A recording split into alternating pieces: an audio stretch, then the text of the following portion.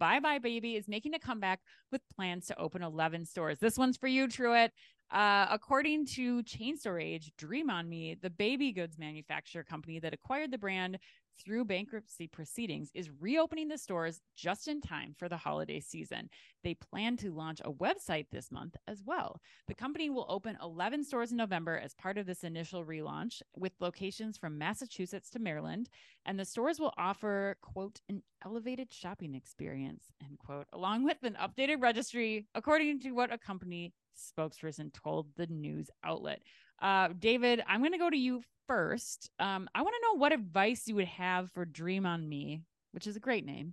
As they Dream on Me. Yeah. It's like I thought an you made Aerosmith this song, up. right? Dream You on thought me. I made this Yeah, up? I did. Dream Dream on me. As they prepare to launch this brand, what advice would you have, David? So I think what they said in the article and what we're talking about, they're doing one of the two things, which is that really doubling down on the digital experience. Okay. I think that's super important. Leveraging QR codes, having a seamless app, self-checkout. In today's day and age, with where brick and mortar experience is, having that in-store digital seamless experience is huge. I have 2 kids under the age of 4, so this is very near and dear to my heart. Right. And so the other piece I would say is make sure you get the assortment correct. I think assortment is super important here, and I think that's a big reason why they struggle with foot traffic. It needs to be super curated on big ticket item purchases that are but are a necessity for the family, and then your daily needs. Very curated, 2 to 3 tiers of good, better, best. Don't overthink this, and just something that it's a staple for the family. And BuyBuy Baby, where it was before, the assortment was all over the place. It was confusing. There wasn't a clear tier and price architecture. So I think assortment is huge here as they think about relaunching, and then also continuing to drive that loyalty through better assortment, digital experience. So those are the 2 things. I think one of them, if they actually do what they say, will be a nice check. Yeah, that's interesting. Truett, where do you come down on this?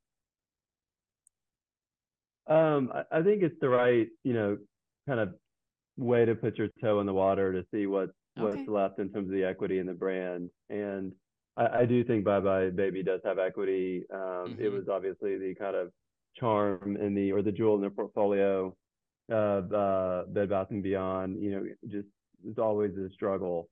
I think it's a playbook that you've seen others follow. Toys R Us is a top of mind example where they've kind of come back in terms of the brand and leveraging that licensing and recreating that experience, and their slow growth in terms of brick and mortar. But I think it's the right thing to test, and then let's just see if there's a pulse from the consumer for this brand anymore. But I think all those fundamentals, you only have one chance to relaunch.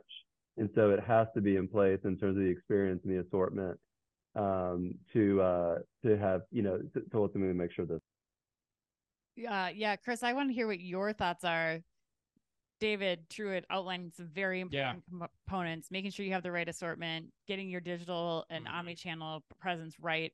You were a former baby merchant. What do they need to be thinking about as they're going into these 11 stores? Yeah, I said this on the show before, our favorite business I've ever run. I would agree with what David and Truett both said. The element I would add to it is, I think, and this comes through in the article too, is you've got to lean into first-time moms. Yeah. First-time moms are the differentiator if you're going to be successful. So that means registry and service. You got to play those up if this is going to work at all. With that said, though, I am very skeptical that this is going to work in the long run, because online is such a factor, as David said, and there's a lot of companies that know how to do online very well. And the other point thing is just macroeconomics, the demographics of the country.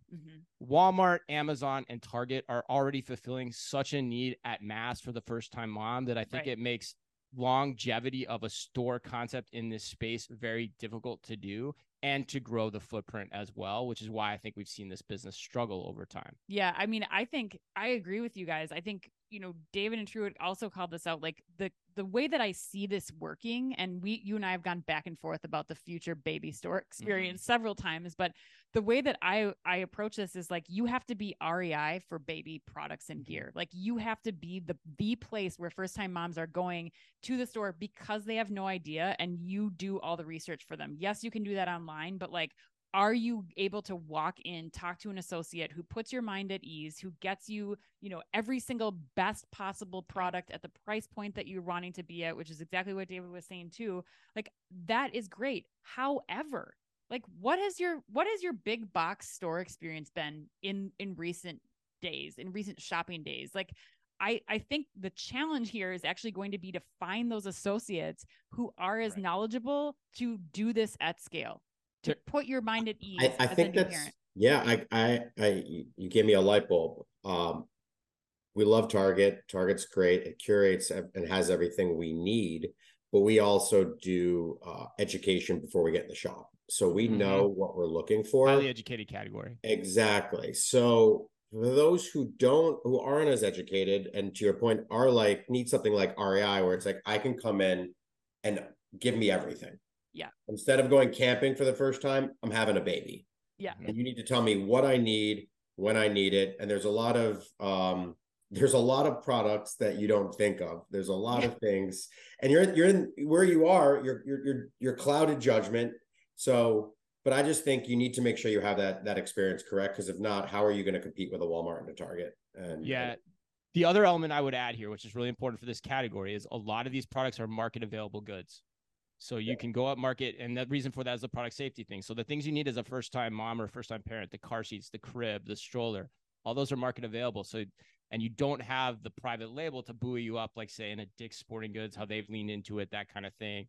And so that causes a real challenge, because showrooming doesn't go away, right? So even if you get the great experience, that great help, if cost is a factor, price is a factor, you're going to go in and get that help, and you're still going to buy it somewhere else. And so that still is the big rub in trying to get this store concept off the ground. All right.